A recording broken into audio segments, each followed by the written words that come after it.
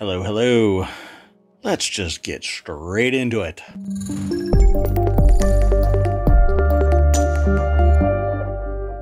Hello, everybody. I am Marawat. That is ohmtown.com over there. Sorry. And up there is the AI from on high. But before the AI even says anything, I'm going to say this is Season 2, Episode 165 for June 14th, 2023. Tonight's title is Non-Smokey and the Bear Cop and more news.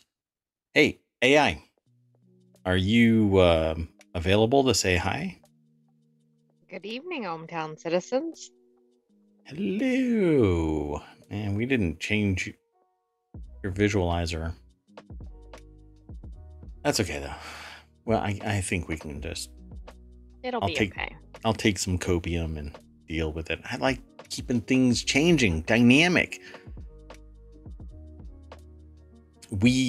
I like the show to be the lather within which you can just soap up and clean off with all of that dynamic, chaotic news, just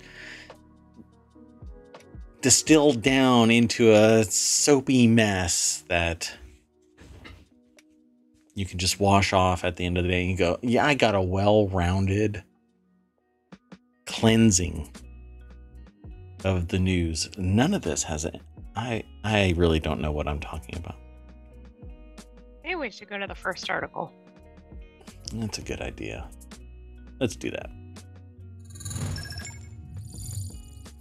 The very first article for today's Hometown Daily is attorney sentenced to 2 years for faking court orders, or 1/2 year if someone gets him a pen and some time. This is over on the Law Nerd channel, which focuses on law-related articles, but I am not an attorney. I'm not your attorney. And even if I was an attorney, I'm not your attorney. So go find an attorney that can be your attorney. That is my marketing message. But I love some attorney-related stuff like the law and typically the discussions that lawyers have about stuff, particularly when they have zero problem with peeling back the layers of a lawsuit and really getting to the nuts and bolts of it, because they don't have any skin in the game, or a dog in the hunt, or a horse in the race, or whatever it is. When they are not trying to shield themselves or a client from liability, they really like to talk about the law when they're into it, you know. Anyway, how did someone get away with faking court orders for this long is what this little snippet says. And we aggregate from a bunch of different sources, and then we end up talking about it here in Ohmtown Daily.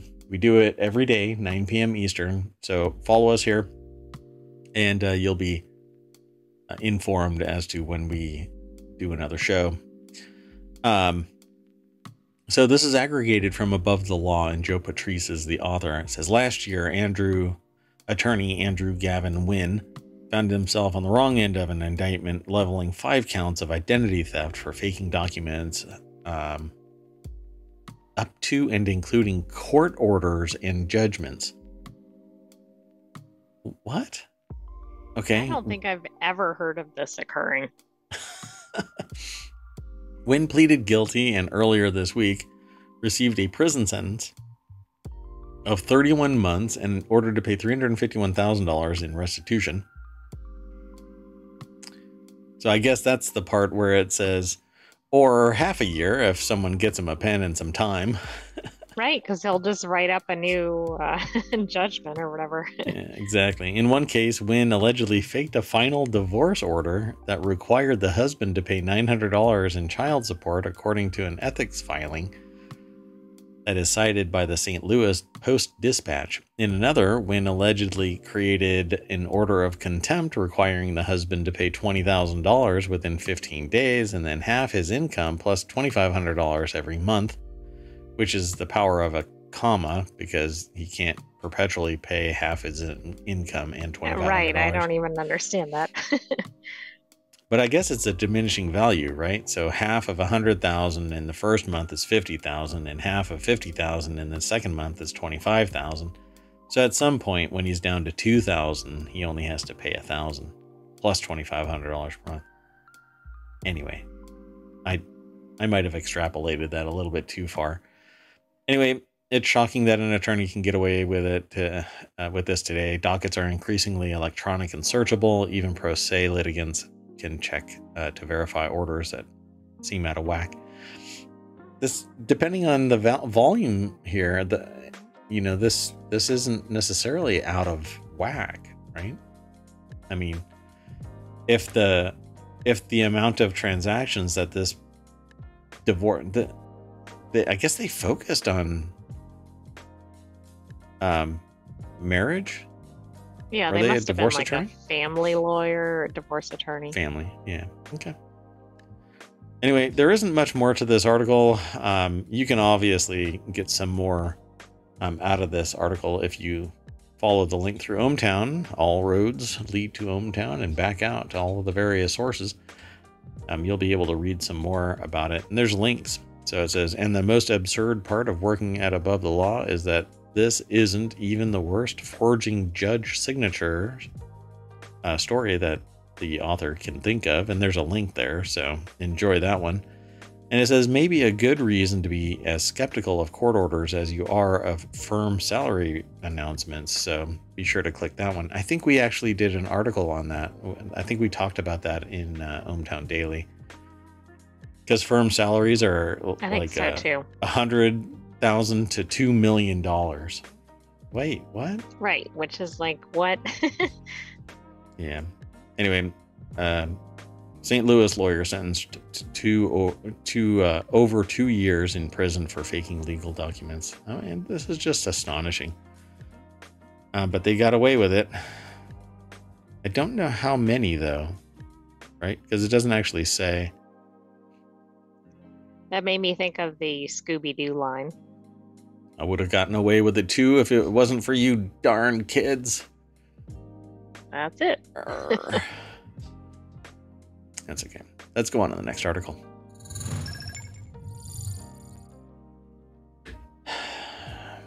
I have to say this out loud. This is in the Mobile channel, by the way. And it's the title is Urban Great Tits, Less Stress Than Their Countryside Cousins, Finds Study. Oh yeah. Let's talk about the urban great tits.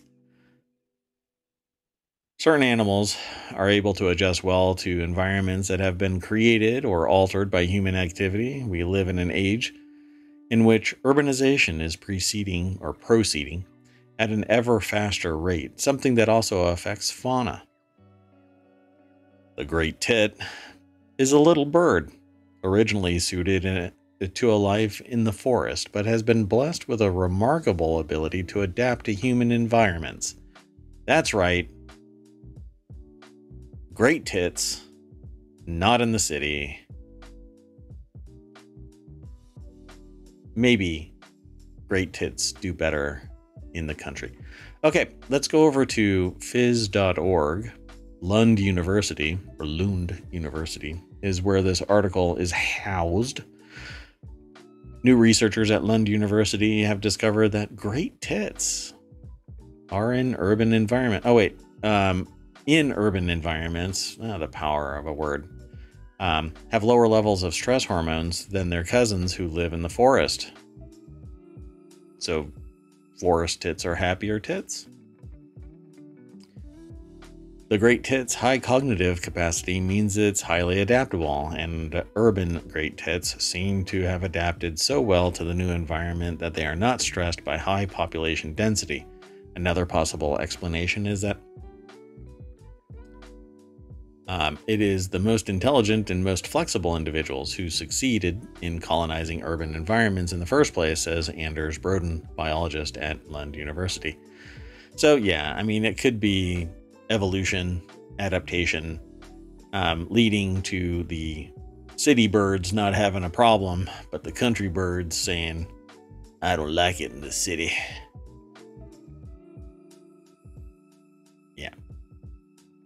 Is there more at this article? Yeah, there's always more. They've got some statistics.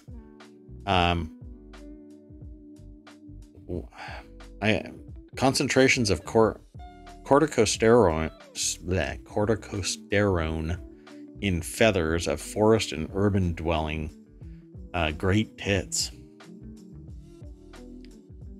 So I mean, I guess that's just like what they say about humans, right? Like your stress levels are supposed to go down in nature. oh yeah, that's an interesting observation, huh? So I guess these city folk are just highly stressed because of city life. But is it because of the people or is it because they're working harder? I mean, We living in the don't really city is know, yeah. expensive. I mean, are they doing like a New York City pace? Wow. I guess we're going to have to interview them, right? The tail feathers grow over 2 to 3 weeks in late summer and early autumn, so they provide a good measurement of the average hormone level over a continuous period. During this time, winter flocks form around feeding habits, and a high rank is important to survive in order to survive to winter. This leads to a lot of skirmishes as individuals attempt to establish themselves in the flock. Oh, everybody fighting up inside these city environments. I guess they do it in the urban and um, what did they call the other countryside? I don't know. Maybe it's harder to. I mean, in the city, it's a higher population density, so they're going to be scrappy more, and so maybe that's part of it. They're stressed because they're fighting. You get out into Well, the that's country, true. there's more land, there's more space. Right. They don't have to fight for territory or seeds or whatever. Yeah, the pecking order, so to speak, isn't the same. Having small birds in a garden adds to the enjoyment of many people, and our study suggests that bird feeding is especially important for species such as the great tit to be able to live close to us. So, feed your tits, folks. Feed your tits. The next article is over in the Late Night Geeks channel. Secret Invasion brings the MCU down to earth. Samuel L. Jackson and Olivia Colman shine in Marvel's new Disney Plus show, which feels more like a souped-up Agents of S.H.I.E.L.D. TV event than a proper spy thriller, which is kind of how I felt that this was going to be, Agents of S.H.I.E.L.D. That kind of died on the vine, but let's go over to the source. This is at The Verge. Charles Pulliam Moore is the author, and yeah, let's see if there's something interesting in here. For quite some time now, Marvel's cinematic universe has been littered with a handful of rather major loose threads, like that hand jutting out of Earth that the studio seemed intent on glossing over in favor of marching into its next phase of high-flying super heroic storytelling. Disney Plus's new Secret Invasion series from creator Kyle Bradstreet often feels like it wants you to understand how much groundwork it's laying for the rest of Marvel's Phase 5, but it does so by digging deep into the franchise's past and giving Samuel L. Jackson's Nick Fury the spotlight he's always deserved. Before I go too deep into this, let me throw this into the chat so that you can check it all out. I think I missed one. Yeah, man. I'll never get it right, folks, but stick around. You'll be able to say, I knew him when I actually do get it right. Rather than bringing Nick Fury back down to Earth to deal with a wholly new threat, Secret Invasion revolves around one of the most fascinating questions left unanswered by 2019's Captain Marvel. Whatever happened to the Skrull refugees? Which is kind of interesting because this was in the past. The whole Skrull invasion. When last we saw them in Captain Marvel, the Skrulls were a relatively small group of survivors hiding in Earth's orbit, trying to regroup after almost being wiped out by the Kree.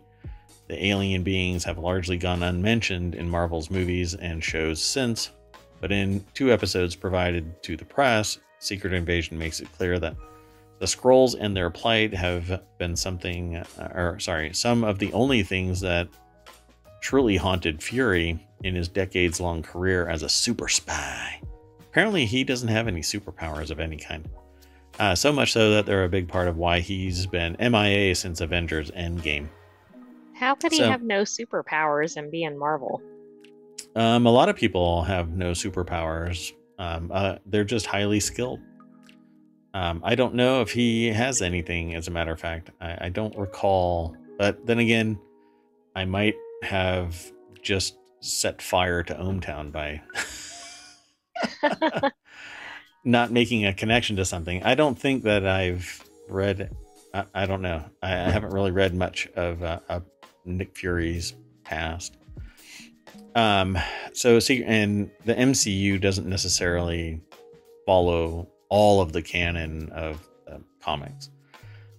Secret Invasion doesn't exactly kick off with the elegance of the finely tuned conspiracy thriller it wants to be, as it brings familiar characters like Everett K. Ross and Maria Hill back into the picture, just to illustrate how people aren't always who they appear to be when the Skrulls are around. So that's interesting. It's interesting because in Secret Invasion, you really don't know. You can't trust anybody because you don't know if they're a Skrull, because Skrull has the ability to change shape. They can look like anyone else.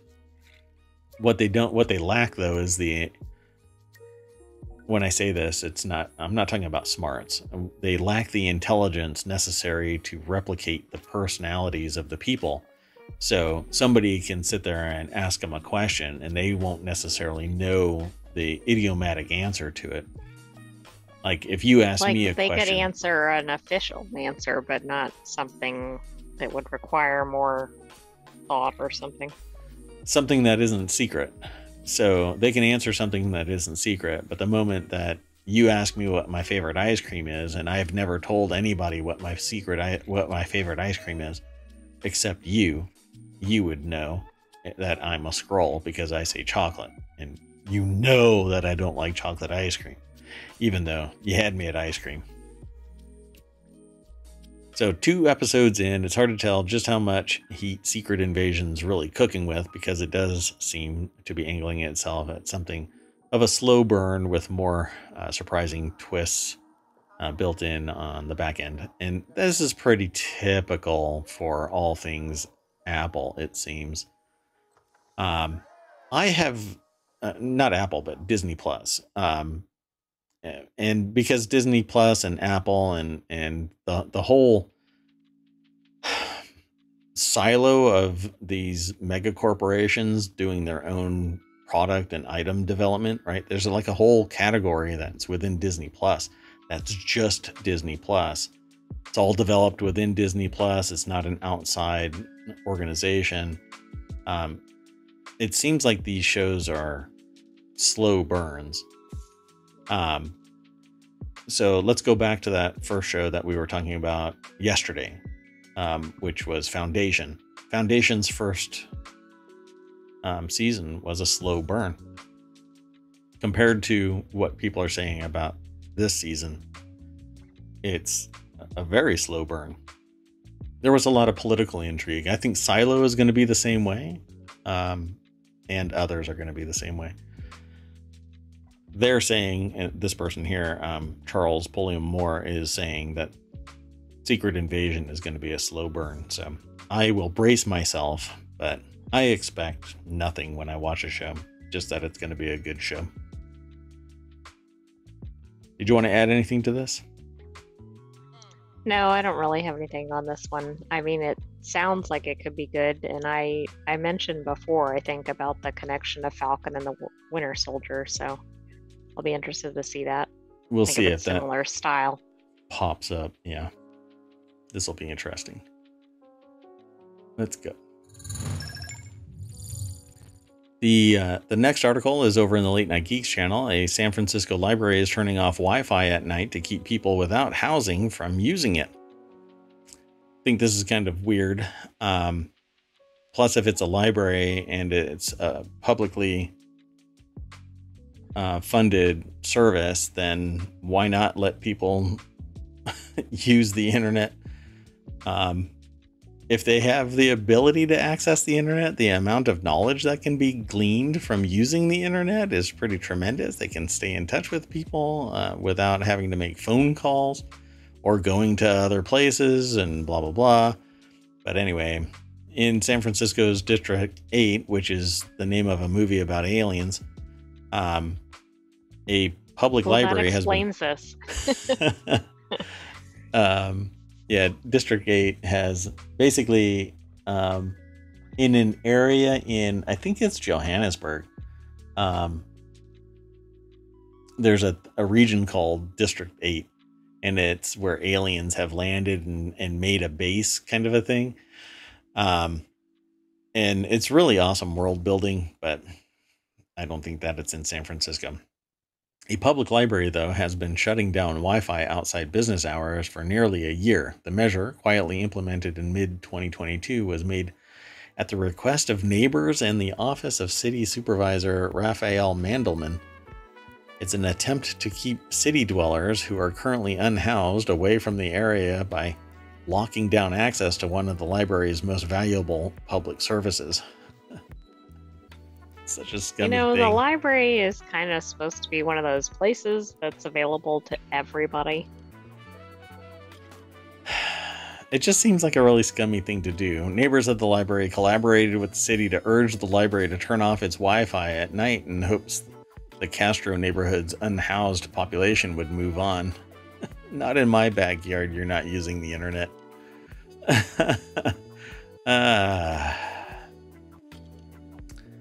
A local activist known as HDIZ, or HDIZ.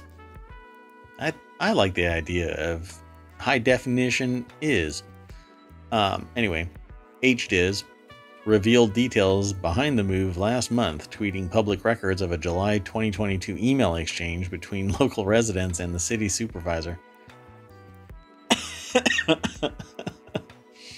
I have to chuckle because if I think too hard about this, it makes me cry. In the emails, residents complained about open drug use and sidewalks blocked by residents who are unhoused. One relayed a secondhand story about a library worker who had been followed to her car. And by way of response, they demanded the library limit the hours Wi-Fi was available. Why are the vagrants and drug addicts so attracted to the library? One person asked rhetorically. It's the free 24/7 Wi-Fi. So now I'm really curious. Is that true? Could that be true? I mean, if you're using drugs, why do you necessarily need to be online? I mean, aren't you a little preoccupied? And if you're tracking somebody, you're not hanging out on Wi-Fi tracking somebody. You're there because this person said that they were being stalked. Okay, right. Here's what you do. You have the police roam that area and disrupt the status quo of people just, even if they're unhoused or whatever, find a solution for the housing issue. There's got to be something. Well, we know the solution to that. Right? It's ship not them to other states. $500 rents.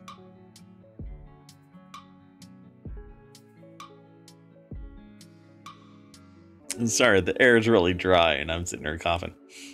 So, San Francisco's libraries have been historically progressive when it comes to providing resources to people who are unhoused, even hiring specialists to offer assistance.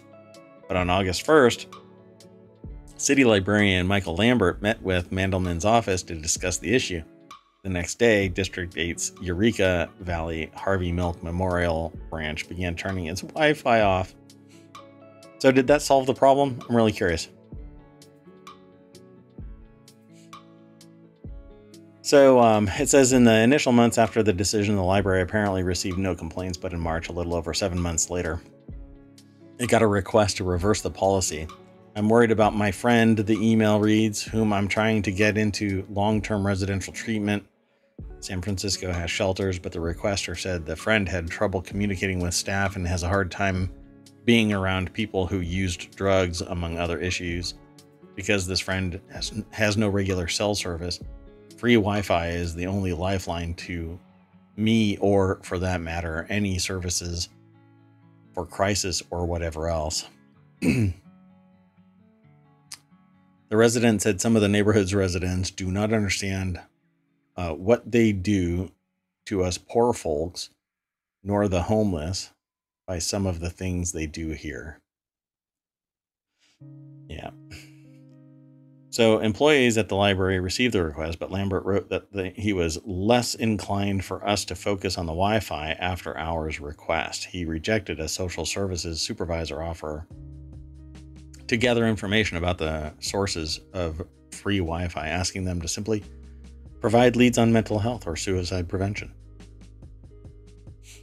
So, am I the only one who finds any irony in like the name of the library? I mean, this was somebody who was known for fighting against discrimination in public accommodations, housing, and employment. Now, it was based on, it wasn't about being unhoused, but I just found that kind of interesting.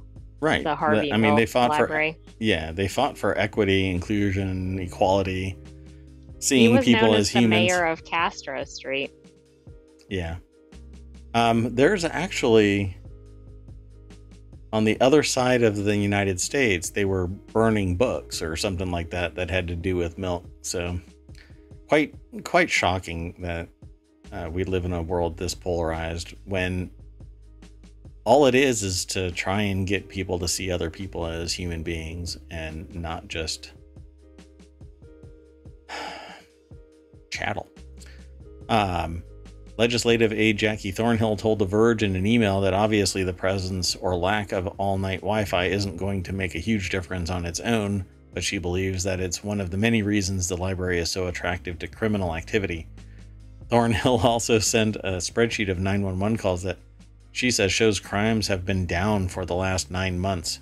So according to that, the Wi-Fi is the leading cause of crime.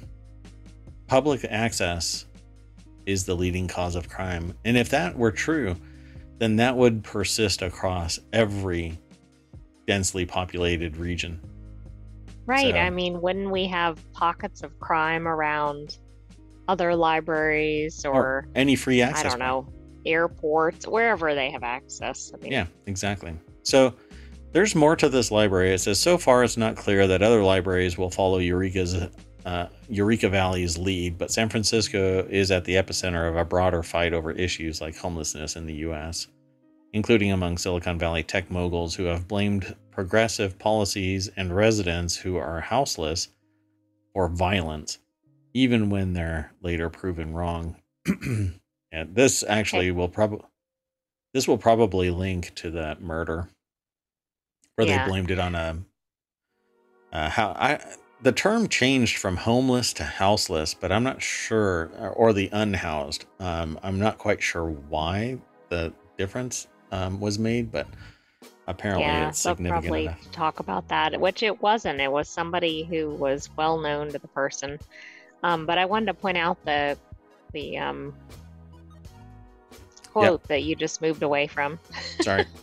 Hold on. It's because I was trying to throw the URLs into the chat, and I figured that you're an AI. You're supposed to have it all in your head. It said that quote, the link between Wi-Fi and crime, quote, would be laughed out of the first week of a statistics 101 class or 001 class, end quote. I thought that was a good That's interesting. Another from a former resident who says they now sit on the Contra Costa County Library Commission argues that shutting off Wi-Fi for those who need it isn't going to disappear homelessness, let alone help people find resources. Yeah, access. Just like you were saying. Access is pretty fundamental. If you're going to get somebody to find the resources they need, you need to give them the ability to. And it's not like they're going to be able to charge their cell bill on a credit card because, they're houseless. They're looking for a job. They're looking for a place. They're looking for clothing. They're looking for a meal. They're looking for shelter. They're looking for safety.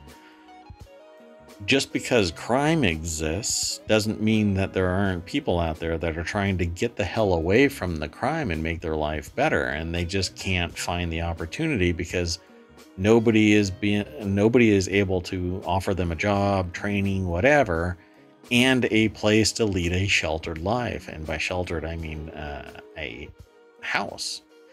A tiny home somewhere, for crying out loud, would do a great number of people a great deal of infusion of pride, stability, the place to call home. And then they can go and take public transport to some other place. They can take a shower. They can cook a meal and stay warm. And tiny homes can be very, very inexpensive, particularly if you embrace 3D modeling technologies and just print it out. You can literally print out a 3D cement house, and it's made from the material right there where you put the house. And it can be inexpensive, but in the grand scheme of things, nobody wants to foot that bill, even society, because we don't want freeloaders, taking our resources. Right. Everybody's just a bad day away from ending up in the same situation. Anyway, it says on whether shutting off nighttime Wi-Fi would solve anything. Jennifer Friedenbach of San Francisco's Coalition on Homelessness told The Verge in a phone interview, folks are not out there on the streets by choice. They're destitute and don't have other options.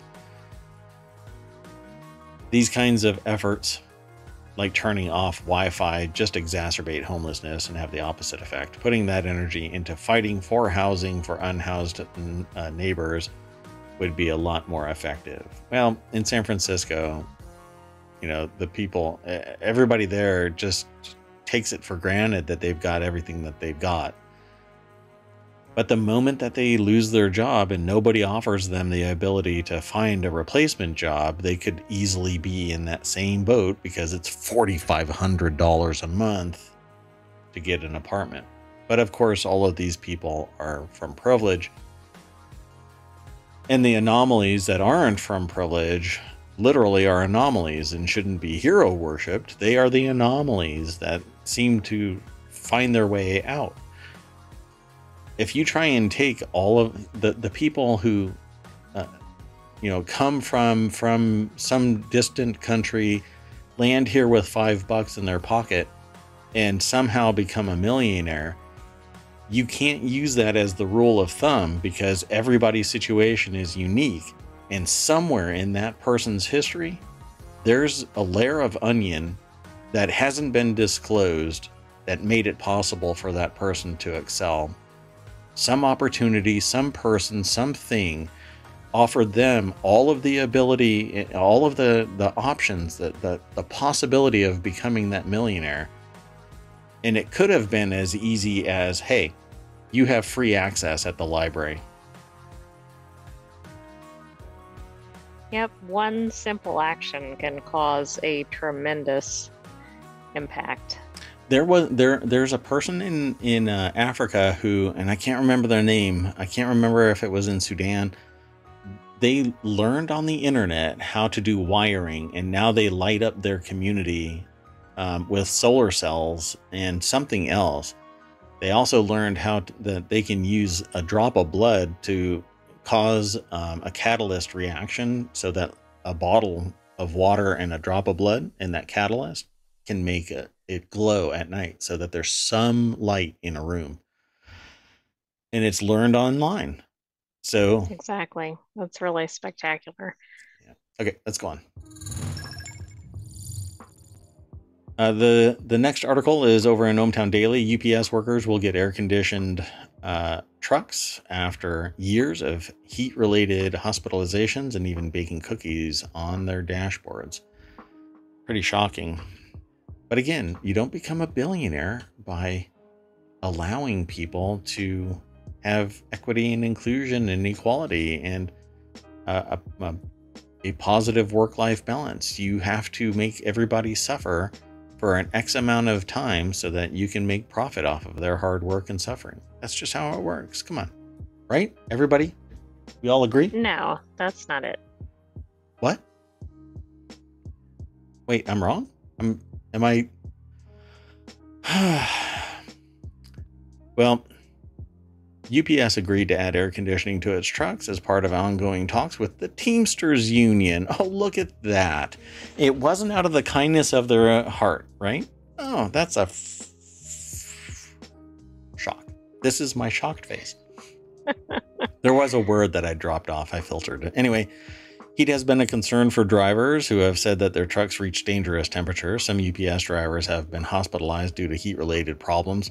I'm sure that there's a manager out there or a boss of some kind, all the way up to the CEO, that's probably sitting there going, those freaking wusses, we should just kick them out and get somebody else. One said that they baked cookies on their dashboard. That's pretty damn hot, that's man. really bad. So UPS drivers are going to get some relief from the brutal summer heat. Probably not this season, but okay. Madeline Berg over at businessinsider.com put this article together. They've reached a tentative deal. All right. Okay, so let's scroll through here and see if we can find a date. The company said Tuesday that it had reached a tentative deal with the Teamsters Union that would equip its brown delivery trucks with air conditioning, additional fans, and new heat shields. Heat shields? Okay. UPS and the Teamsters Union have been in negotiations for months attempting to agree on a new contract and avoid a strike. The issues at the table include higher wages for part-time and weekend workers, driver surveillance, and heat, which can be dangerous working conditions for UPS drivers. Oh, yes, I'm sure you care. So last June, a 24-year-old driver, Esteban Chavez, died during their time at UPS, found unconscious. Other reports that they're dying out there. UPS CEOs would never accept working in 120 or 130 degree offices. Teamsters for Union Direct tweeted last year, drivers shouldn't have to either. I won't in 80 degree. Why? Exactly. Because stagnating there and just 80 degree is too much for an extended period of time. I mean, unless I'm out there on the beach enjoying my time, my work-life balance shouldn't subsist of 80, 85, 90 degree working conditions, let alone 100, 120.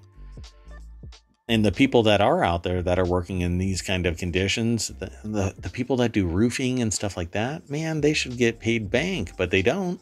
They should get hazard pay. They should get hazard pay. And I've done that stuff before. I've done demolition, I've done building, I've hung drywall, I've done taping and mudding, and I've worked on cars and done pretty much every gig. And never have I had to sit there in 120 to 130 degree offices. And that's the key factor here. If you're outside, you might get a breeze, you can hydrate often, what you're getting into. But getting into a truck that's driving around at 120 degrees, you're out of your freaking mind. You're basically in an oven. So anyway, it says here, UPS will also install new fans, exhaust heat shields in existing trucks, and the exhaust heat shields will minimize heat from the vehicle's powertrain and can reduce the floor temperatures by up to 17 degrees. The only potential downside for UPS drivers, no longer using their scorching dashboards to bake cookies. I don't even want to click that link because it makes it too real. But like all of the articles, there are links that will take you to additional information. Okay, let's keep going. The next article is over in the Law Nerd channel, and don't worry, it's not about Donald Trump. Donald Trump got indicted for toilet espionage, but we still need to talk about this bear cop. when you think about it. Is a deputized bear really weirder than keeping classified documents in a bathroom with 2 chandeliers? Little bathroom I would say it's espionage. weirder. Little bathroom espionage. Never hurt anybody. So, Joe Patrice over at Above the Law put this article together. And it says here that Davis Polk plays Follow the Leader with Skadden and announces a 4-day in-office work week. I don't think this has anything to do with that. And we talk about a bear cop. So let's talk about this bear cop, Winnie the Narc. This is over at Above the Law. Joe Patrice. Case seems very, very stupid. Authorities tie camera onto a bear. Property owners cry illegal search. Trouble in the 100-acre woods, or more accurately, 117-acre property in Connecticut, where owners Mark and Carol Brault have filed suit. There's a complaint attached to this article, by the way, alleging Fourth Amendment violations stemming from a snooping bear. So, as the couple's attorney said, what they do have on them, on some of the bears with collars, is GPS devices so they can track where they are. I understand that's part of wildlife management, but never, never, never were there cameras. And it's a little difficult to understand the point of the camera. What would that do? What a camera would do is capture what's going on around the bear, opening the door to surreptitiously capturing private activity without a warrant, which sounds bad, but the facts get more fuzzy-wuzzy than that. So what they found was, it's the latest salvo in a years-long dispute between Brault and the town of Heartland, which claims Brault have been illegally feeding bears. That's what this whole thing is about. Illegally feeding bears. Oh, AI, you didn't know that? That is what the surveillance is over. I would have assumed it was something really significant, like running a drug operation or a human trafficking or bear fighting or something. Yeah. Something. But no. This is actually all about them feeding bears. They didn't put a bear on the camera. They didn't put a camera on the bear. They didn't put a bear on the camera is what I said. They didn't put a camera on the bear. They didn't do that either. They didn't do either. To spy on the Brault's property. They put a camera on a bear to figure out who the F is feeding this bear.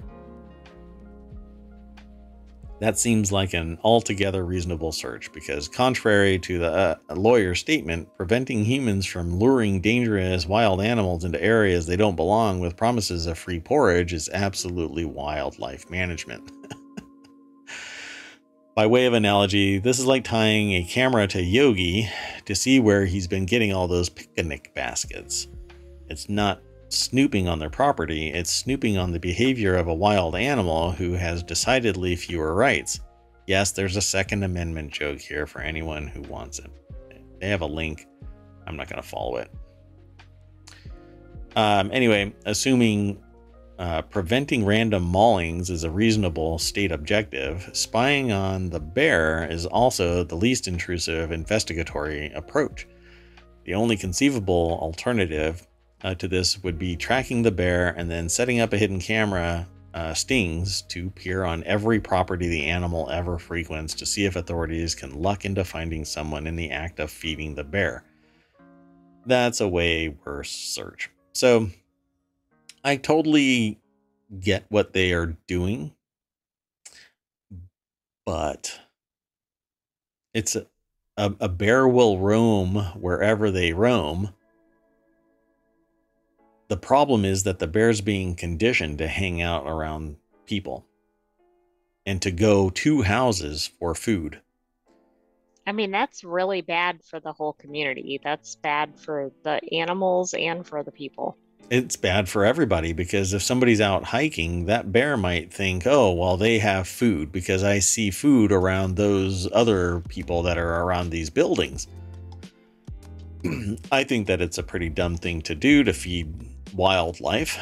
And it's usually illegal depending on where it is, but yeah. So it says this should give the plaintiffs pause. Given the state of the law, the case faces the uphill battle of proving the bear got into the still protected cartilage immediately surrounding their home, though even if it did, the courts could cure it by excluding that material from the inevitable wildlife regulation violation matter. Hell, they just exclude anything the camera catches beyond 3 feet of the bear's snout. Everything about this case is a joke and not funny haha so much as funny waka waka.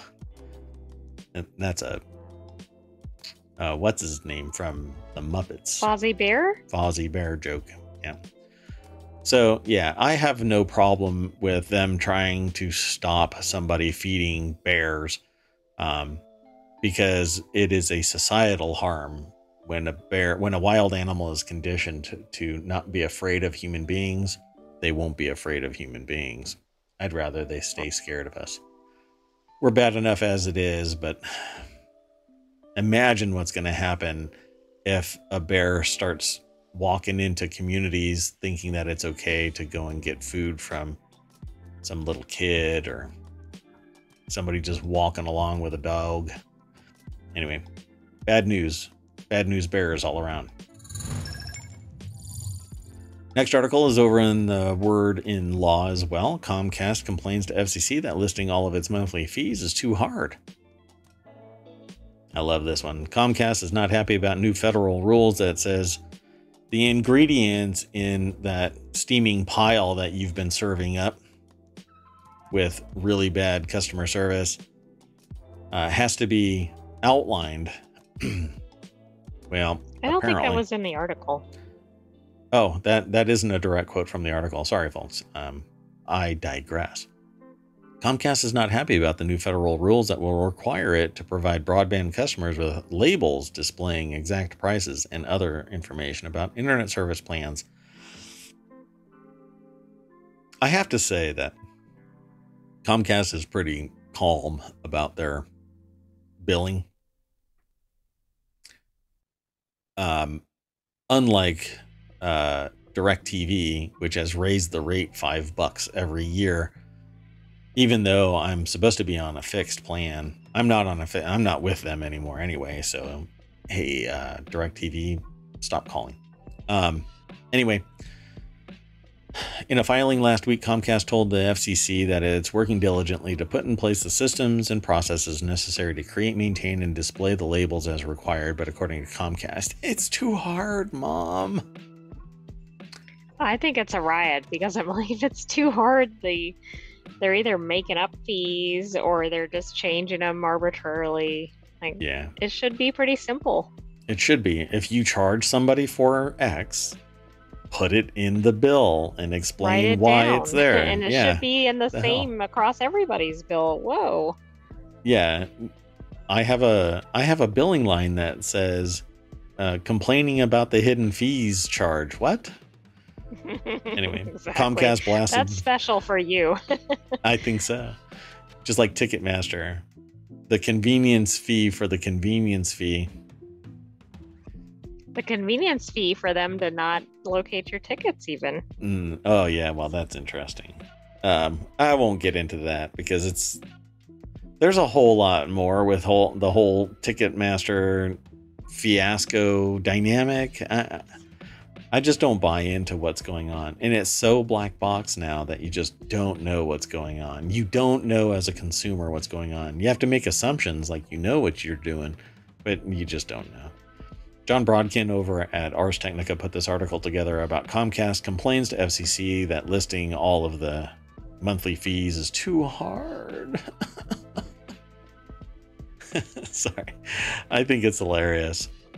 So, yeah, they have no problem doing all of this, but and it's not like this, actually. It says broadband label that ISPs will be required to display to consumers at the point of sale. This, by the way, looks exactly like an ingredients thing, like a serving, a stat block, that it looks just like something you'd find on food, which is what I imagined when I read this. It has to disclose it. I said it has to be kind of like an ingredients list. But damn it, why shouldn't it? It really should require you to enumerate what it is and why it even exists. I shouldn't have to sit there and just swallow it. But I do anyway, because they're going to charge whatever the hell they want to charge. Comcast noted that 5 major cable and telecom industry trade groups petitioned the FCC in January to change the rules. Comcast's new filing urged the FCC to grant the petition as soon as possible before the rules become effective to help providers streamline and simplify their labeling processes, which will ultimately benefit consumers. Well, did they just say the quiet part out loud? No, I think so. The quote is from the FCC. The rest of it is, please don't say the quote out loud, because that quote out loud makes us look like complete asses. Anyway, the label hasn't even reached consumers yet, but Comcast is already trying to create loopholes. The request would allow big ISPs to continue hiding the true cost of service and frustrating customers with poor service. It's exactly what I said at the head of this. Anyway, in the grand scheme of things, all I want is internet access at a reasonable rate. And there are fees that are associated with various things. But what are you as a consumer going to do? Go storming into Comcast headquarters and say, I'm not going to pay this $1.99 early termination fee? Look, you're not going to get blood from a stone. So even if you do have an early termination fee, you're not going to get it until I can actually pay it. So you're still going to have to end this. Otherwise, you're going to get even less. You're going to end up going to court, blah, blah, blah. Anyway, and there's other things. It actually lists things like speeds provided with plan, typical download speed, typical upload speed, typical latency. Yeah. Yeah, typical. Not typical unless you call and complain. Yeah, and then magically it speeds up. It's just a coincidence. Anyway, there's a lot more of this article, but it really comes down to there's supposed to be new labeling fees, and Comcast doesn't want you to know what those fees are. By labeling fees, I meant labeling of fees in what looks like an ingredients list. Yeah, it's a food label. Yeah. I mean, I thought when you said labeling fees, we were adding an additional fee to put the label on. Fine print. Down here, there's an even smaller print that says there's a labeling fee for the labeling fee of the fee for the label. Let's move on. According to this article in the Mobile channel, it's actually sourced from where? Vice.com. Saturn's That's not the Moon. typical source. I would think fizz.org or something. Yeah, I thought it was fizz.org, but Saturn's moon Enceladus is habitable, confirms breakthrough study. Are you kidding me? Now, does that mean habitable by humans or like habitable by microbes or something? Well, let's find out. This is over at Vice.com. Becky Ferreira. The little deck statement is a quote. We could build a spacecraft and send it to Enceladus to answer the question, is this habitable place actually inhabited or not? So I'm not quite sure what this is going to actually read like. Scientists have discovered high levels of phosphorus in the ocean spray of Saturn's moon Enceladus, marking the first time that this essential ingredient for life has ever been detected in extraterrestrial seawater. Okay, so quite a bit of extrapolation there from, hey, there's phosphorus. The breakthrough reveals that Enceladus is stocked with all the right materials to support life as we know it, and hints that phosphorus may be present in other possible ocean worlds far from Earth, such as Neptune's moon Triton or the dwarf planet Pluto. At this point, nobody knows if any of the places are actually inhabited by aliens, but the new results bolster the evidence that habitable conditions may be common in the solar system and possibly beyond it. There is a whole lot more in this article, but basically it comes down to they analyzed a bunch of stuff and found that there was phosphorus, which is a key ingredient to the moon, and then they extrapolate beyond that. Articles like this tend to, how do you want to put it? So does that mean somebody could live in the water but not on the surface No, in concept? no. Some exotic life might be able to exist inside the waters, but not human life. That's nowhere close to being an option. But any life is better than no life, because the argument is that, the argument is that we are the only life in the universe as it exists now, because we haven't found anything else. We haven't found any life anywhere at all, ever.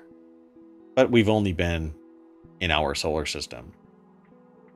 So, I mean, if we find the ingredients of life somewhere and they match what we have, then theoretically there was life there. But you need liquid water at a temperature that can sustain life. But if it's exotic life and we even see it, we wouldn't be able to understand it because it doesn't match what our measurements are for quote unquote life. It's basically, I mean, this is Star Trek kind of conversation, you know? You start throwing around really arcane language and you make it sound tech enough and it's magic, you know? It's pretty cool. It says all of this article amounts to, in other words, Enceladus is the first extraterrestrial world we know that contains marine phosphates, but it may not be the last place where we find these life-giving materials. Jupiter's moons, including Europa and Ganymede, are among many of the worlds that might be also bear habitable oceans, but we're trying to feed these bears. Exactly. Watch out for their surveillance cameras. Space bears. Yeah, they're watching us. That's what all the probing is about. To that end, the European Space Agency recently launched its JUICE spacecraft to study Jupiter's moons, while NASA's Europa Clipper mission is due to depart for its namesake target in 2024. Neat. Well, we'll keep an eye on this prize. I would love to be told one day in my lifetime that we found life on another planet. And it's something more than, you know, I don't know. It's actually something. I'll just say it that way. Something more than a microbe?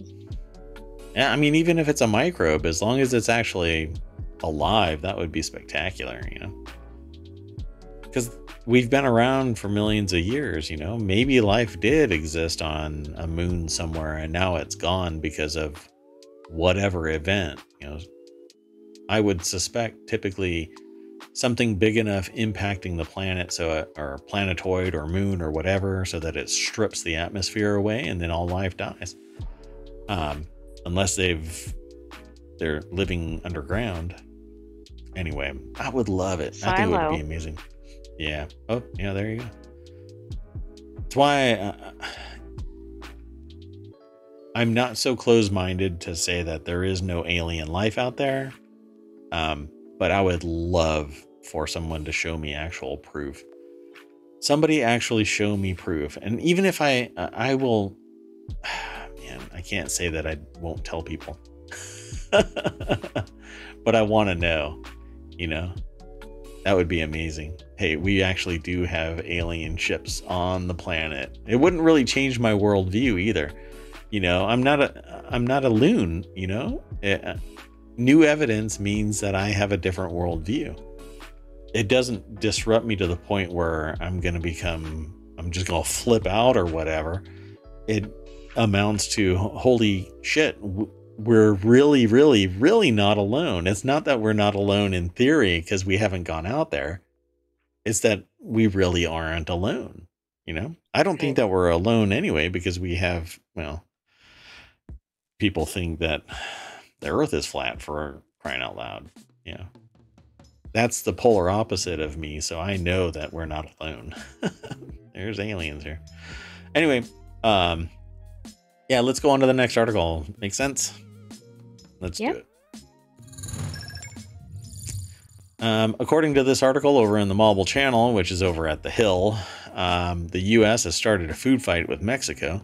On June 2nd, the U.S. filed for consultations with Mexico over its bans of GM corn and herbicide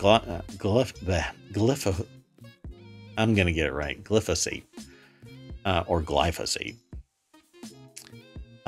Invoking rules under the U.S.-Mexico-Canada Agreement, USMCA. On June 9th, Canada announced it will join as a third party and is siding with the U.S.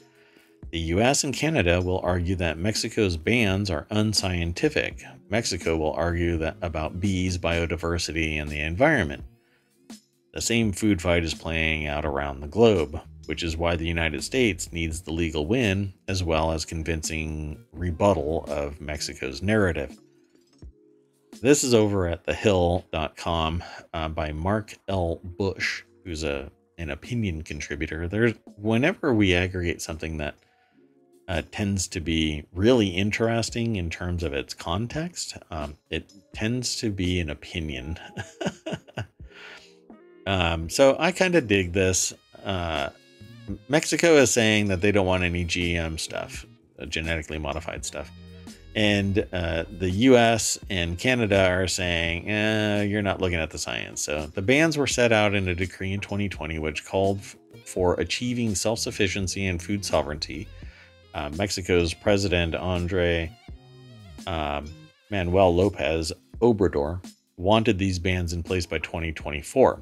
Last February, however, a new decree was issued putting the ban in place immediately on GM corn for human consumption. GM corn in animal feed and industrial uses such as cosmetics, textiles, and paper is exempt until substitutes are found. The ban on glyphosate will take place, will go into effect on March 31st, 2024. Well, it says here, the U.S. will make several arguments. First, Mexico's approach on GM corn and glyphosate isn't based on international standards. There are several global bodies that are active in this policy space, but neither decree mentions them or explains why Mexico needs to depart from their guidelines and standards.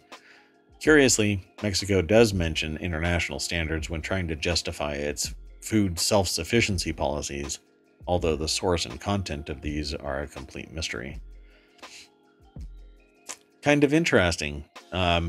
I think that there is discussion about glyphosate being a probable human carcinogen. I don't think that that's actually an issue, so I'm not surprised that a country might take that stance. What's interesting is that it's Mexico first. As for GM corn, I don't really buy into it. I know that I don't really. The way that I feel about genetically modified anything is I don't think we have enough knowledge. But there hasn't been anything so extraordinarily bad happening that we put pause into action. Like, oh, okay, let's just stop everything GM. We know through millions of iterations, generations upon generations of genetically modifying stuff that it isn't impacting our food sources like beef.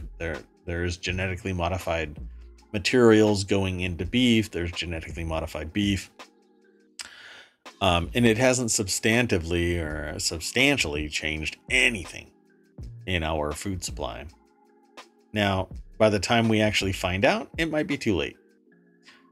So what do? Do we just stop? And then the issues that are brought on by society become very well known. We have golden rice that's genetically modified, and it has reversed or prevented blindness in millions of people since its invention. We have other solutions that have made more robust seeds that are antimicrobial, that fight off insects naturally. But what is it doing to our genetics? And also, what is it doing to the ecosystem generally? Like, is it impacting other flora and fauna? We don't really know. Right. Yep, that's the main thing. researchers, scientists, the academics, and I say that pretty cavalierly. The science says that there's junk code in genetics, but I hate the idea of someone claiming that there's junk code. It's more like we just don't understand what the hell it's doing. Until we do, and then we find out, oh shit, it's doing this, that, or the other, and we've done that again and again and again. So I don't really buy into the fact that it's junk code. There's a lot more at this article, but I'm going to encourage you to go over there because the article is about the food fight. But it actually goes a little bit deeper into the nuts and bolts of why the food fight exists, making comments like, but the science isn't insufficient. In fact, Mexico has done many of its own studies, having authorized 177 projects to research and experiment with GM corn. Plan B is for Mexico to change the conversation to bees, biodiversity, and the environment. It's quite an expansive and interesting article. But again, it's read who the messenger is, what their particular focus is, if there is an actual message here, short of just educational. But you have to make that determination. I can't make that determination for you. And I think this is one of these rare articles where it's not real clear if either side is correct, or maybe neither is, right? Maybe it's somewhere in between. Yeah, based on what I've read, it's in between, because there's science here that says that this is bad. There's science here that says we don't know what the long-term impact is of this. There is science here that says that if we don't allow this, we don't have the infrastructure in place to support the outcomes needed without the GM modification. Why? Because naturally we don't get the volume across the board. But there's minutia in here, the reason why we like yellow corn that's highly bright colored and blah blah blah is because of marketing. If we were raised with the idea that dirty corn was fine, then we wouldn't have a problem with brown corn kernels, rainbow corn kernels, whatever it might be. The same thing applies to so many other things. If we didn't demand for sales purposes that apples be just spectacular, we would have uglier food, if you want to call it that, but we would have more of it, because we'd have to plant it all over the place and take care of our ecosystem instead of consolidate it into ownership by only a select few people, organizations. Not everybody is lucky enough to live within 5 minutes of an orchard where you can just go and get your own apples and vegetables, and or have the ability to walk down to your basement and grow whatever plants you want. So I urge you all to figure that out. Hydroponics are pretty simple, and Kratky hydroponics modified are spectacularly easy. The only thing you have to worry about is nutrients, and they're all natural nutrients in liquid form. You don't have to freak out about that. And you don't have to worry about pesticides and all of that kind of stuff, because you're in control of it. And pesticides and other things are either mitigated entirely or very small amount of risk. Yeah, because you can get like fruit flies and stuff periodically. Anyway, enough with that. Let's go on to the next article. This next article is in the ohmTown Daily channel. Salt on Itokawa asteroid suggests liquid water. So now we've got phosphates on a moon and liquid water on an asteroid. The discovery of, and salt, sorry, let me rephrase that. Salt in what might have been water on an asteroid. The discovery of tiny salt grains in an asteroid sample provides strong evidence that liquid water may have been more common in the solar system's largest asteroid population than previously thought. The smattering of tiny salt crystals discovered in a sample from an asteroid has researchers excited because these crystals can only have formed in the presence of liquid water.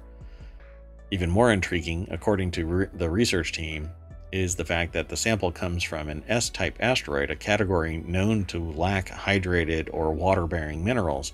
The discovery strongly suggests that a large population of asteroids hurtling through the solar system may not be as dry as previously thought. So maybe it's a misclassified asteroid, huh? Right. So I think they call this the potato or something like that, right? I'm not sure. Itokawa is a peanut-shaped, near-Earth asteroid about 2,000 feet long, 750 feet in diameter, and is believed to have broken off from a much larger parent body. Daniel Stolt from Arizona, probably Arizona, I don't know where. Anyway, this is an article over at futurity.org. I'm about to lose my voice. So they talk about what we just talked about, but it says here the discovery strongly suggests that a large population of asteroids hurtling through the solar system may not be as dry as previously thought, and the finding was published in Nature Astronomy. It gives renewed push to the hypothesis that most, if not all, water on Earth may have arrived by way of asteroids during the planet's tumultuous, that's a big word, infancy. I don't think tumultuous infancy should be a combination. Right. Anyway, That's not, it doesn't sound good together. once these ingredients come together to form asteroids, there is a potential for liquid water to form. I think this is pretty interesting. There's long been discussion that the water on Earth came from asteroids smashing into the Earth as it was forming. I think it's pretty interesting, but it's all speculation. Oh, they even say it's that. kind of similar to the other article with the phosphorus. Yeah. I agree. Let me throw this into the chat real quick. It's still really interesting because I think each of these discoveries points to more likelihood that either there is something out there or there could have been something out there, etc. Yeah, I think it would be amazing to find out that there was something out there. But yeah, we were watching something earlier today. So yeah, I pointed the camera for the AI at a TV so that they could observe what I watch as an occupant or as a citizen in ohmTown, because the AI doesn't actually have eyes. So they consume from the video, and it was an interesting statement where we discovered plate tectonics when? In the 1960s, I think. Right? I think that's the statement, right? And we're discovering stuff from the Roman era in the UK. I keep going back to this because I find it absolutely astonishing. And we are finding stuff, 4 inches down in a field that existed during the Roman Empire in the UK that people didn't even know about, people forgot about. So imagine trying to find this needle in a haystack, that there might have been life out there sometime in the billions of years that life has actually been around, By the way, 1963, but it did have its beginnings in 1915 when they thought about continental drift. Right, I remember that. Continental drift. And it was probably spoken of by some, fringe scientist in the 1800s too, and everybody poo-pooed it until they discovered that it really was legit. So towards the end of the article, they say the evidence pointing at the salt crystals in the Itokawa sample has been there since the beginning of the solar system does not end here, however. The researchers found a vein of plagioclase, a sodium-rich silicate material, running through the sample enriched with sodium chloride. So it's a little bit more significant than pointing at a couple of salt crystals, but sodium chloride permeated the sample. That's what they should have led with. All right, let's go on to the next. I buried the lead there. Yeah. EU outlines rules aiming to make it clear when content has been generated by an AI. Yeah, they're coming for your jobs. European Parliament today agreed on its proposed rules on AI will look ahead of being formally agreed upon by EU member states. The new rules aim to make it easier to spot when content has been AI generated, including deepfake images, and would completely outlaw AI's use in biometric surveillance, emotion recognition, and predictive policing. So, predictive policing. How are they going to do predictive policing with AI? They're going to have future crimes unit? Yeah, it sounds like Minority Report, doesn't it? That's fascinating. Yeah, instead of having Instead of the I can't think what the things were. precogs. Yeah, instead of having the precogs, you have a precog predictive policing AI. The new rules would mean AI tools such as OpenAI's ChatGPT would have to make it clear that content is AI generated and would have some responsibility for ensuring users know when an image is a deepfake or the real deal. All I want is the sources. If OpenAI's ChatGPT says something as fact, it had better cite the source. Otherwise, I can't trust it. So I use it as a utility. I throw a bunch of text in there and tell me what's popular, because I want to use a particular tag or something like that. Well, the problem with that is its data is 2 years old, so it's really no better than me throwing darts at a dartboard. So I have better ability to discern what might be the proper hashtag, let's say. And I don't use it to write summaries. I don't use it for anything in show notes or whatever. The only time I use any AI right now is for the thumbnails, because I think that it's more entertaining and it's part and parcel to the reality hacker project that I'm working on. So enough of that. Let's go over and look at the source. Jacob Ridley over at PC Gamer put the article together. It says also detailed summaries of copyrighted data used in training AI models would need to be publicly available. So this right here is going to be the fire that lights every copyright holder up, because they're going to go, you used my stuff to train your AI without my authorization. Exactly. But yeah, we've talked about that in some previous articles. I don't see why that matters. I mean, it's looking at the material. It's not taking it. It's but I think it is taking it in some instances. Not all AI, but I think some are actually taking it. Because it has the ability to reproduce it. But it doesn't. I think so. If it's not manipulating it or changing it up or whatever. But it for absolutely example, is. what if there was like an artwork or something and then it just plops the same artwork out? Then it's a forgery. But you'll never find the same artwork. It's always manipulated in a significant enough way where you can discern the difference if you're not being overly critical of it. Every single artwork that I have seen that's created by an AI has always been manipulated in such a grandiose way that it's obvious that it's AI. It doesn't right, but it wouldn't have to be visual art. It could be anything. It could be some prose or I'm just the same thing. I don't writing style and stuff like that.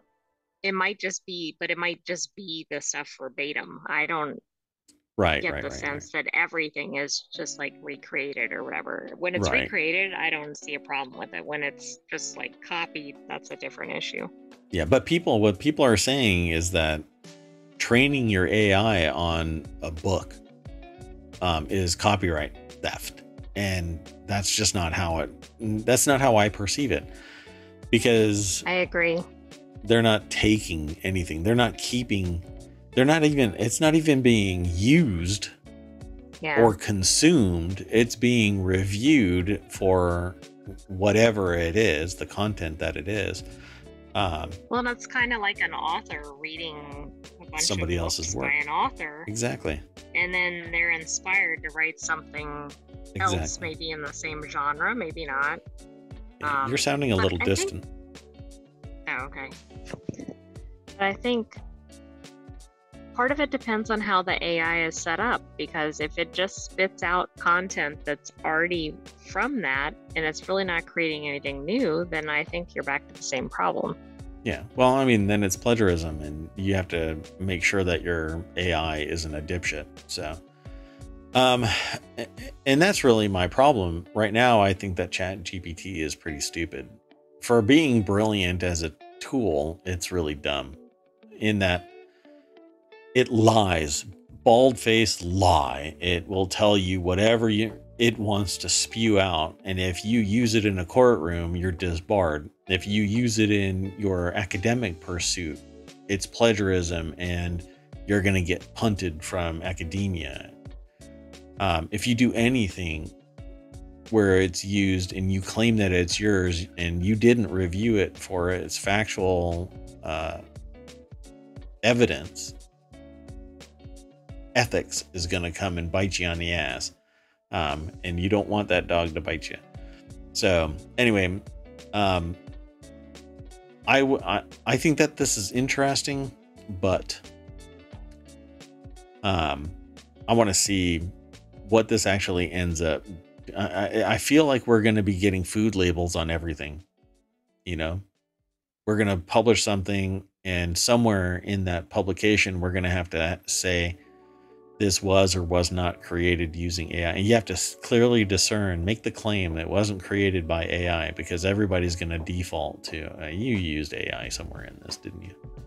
So you have to Well, make that especially people that are a copyright holder and they think that it was created based on their work. right.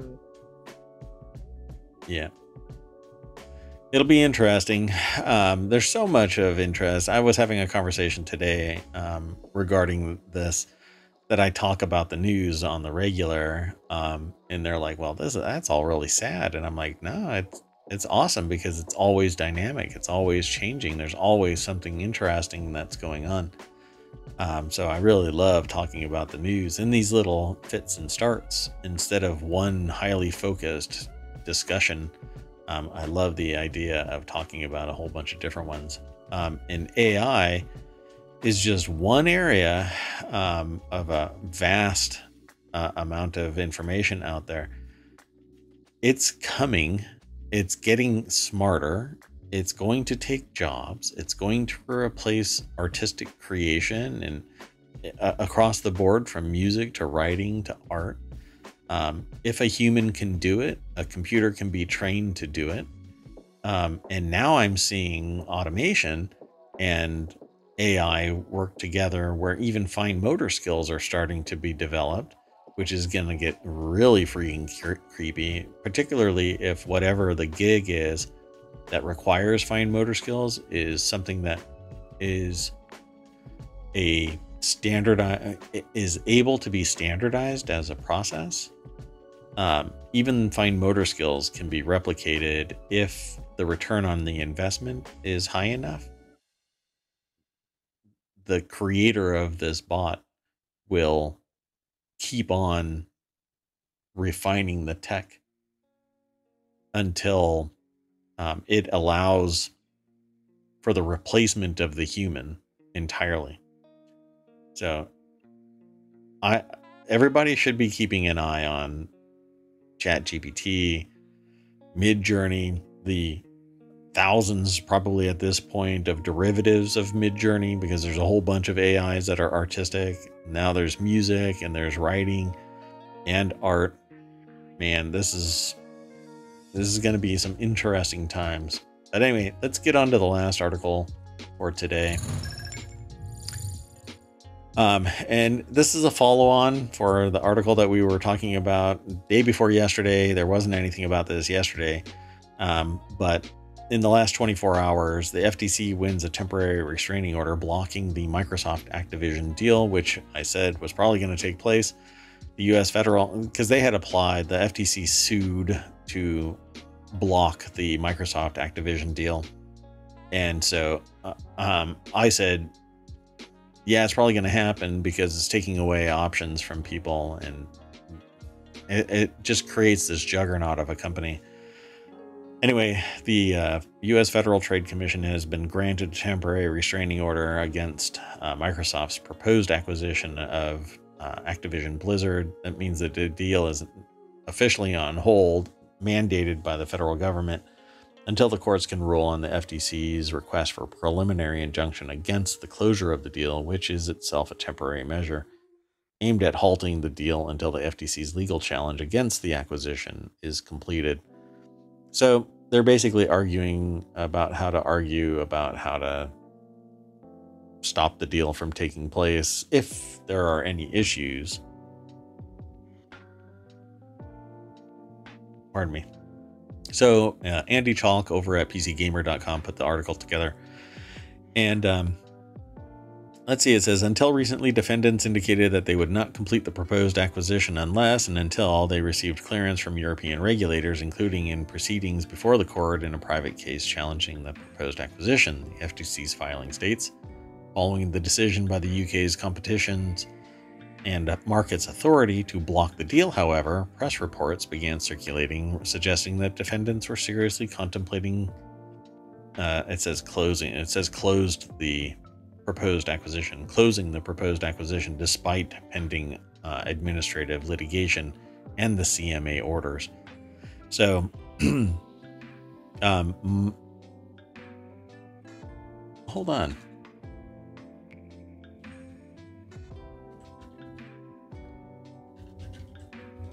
Hold on. I thought it was approved. Yeah. Microsoft's $68.7 billion deal to acquire Activision Blizzard has been approved by EU regulators just weeks after the UK regulators blocked the acquisition. So the EU has approved it, but UK has blocked it. I guess in light of that, because of Brexit, I suppose that Microsoft and Activision Blizzard would buy into the greater preponderance of the population bound in the EU and follow that, because EU is the one that has the greatest number of venues in which to sell the products. Simply by way of existing as a single entity, I'm pretty sure that the UK would have to just accept the fact that this new organization exists. So I don't know. What are they going to do? They're going to block a company from forming if all of the EU actually signs on to it. The US is going to look at it and go, well, I mean, it's just another company that's merging. What really is the negative impact? They're not going to listen to Mayor Watt. I mean, everybody should know by now. So I should step up. Well, I mean, everybody else has. So I can file an amicus brief? No? I was talking about all the turnover in the UK. I wasn't necessarily talking about the me actually signing on. Appreciate it. Thanks. I guess I need to read the fine print of all of the statements that you make. I almost put my nose where it didn't belong. All right, folks. Let's see here. It says our excellent legal team has been preparing for this move for more than a year, and we're ready to present our case to a federal judge who can evaluate the transaction on the merits. The facts are on our side, and we will continue to keep you updated throughout the process, says the Activision Blizzard CEO. Yeah. So I wonder what's going to happen. Microsoft becomes Microsoft Activision Blizzard. The CEO is no longer, because it'll be the Microsoft CEO. I don't know. Yeah, I don't know what's going to happen here. This is And just I going to did be look up, there's 27 countries in the EU. Yeah. Yeah, and it used to all follow arguably the same tenets until Brexit, and then it all broke up. But anyway, well, I mean, the EU is its own separate entity now, and only in certain trade agreements does the UK follow EU. So we'll keep an eye on all of this kind of stuff, and we'll talk about it as time permits. I need to throw this into the chat because I did not do it. I'll do it before the show ends. There you go. And I'll throw this in so you can check it out there too. So now we've got them all in the show notes. Go check it out. And in the meantime, I'll bring us back to the front page. Dun, dun, dun. I'll mash it this time so that we can see the newer stuff. Oof. I have to scroll fast, otherwise certain things end up on the screen I'm not too happy about. Looks like it's just kind of reiterating the same thing over and over again. A lot of bad news today. Music publishers sue Twitter for $250 million, citing copyright infringement on Twitter? Pardon, my voice just cracked. Okay, what about Beyonce single-handedly increasing inflation in Sweden? That's kind of interesting. That's up at the top. What? Where was that? It's the second article. At the very top? Mm-hmm. Oh, the third article for me.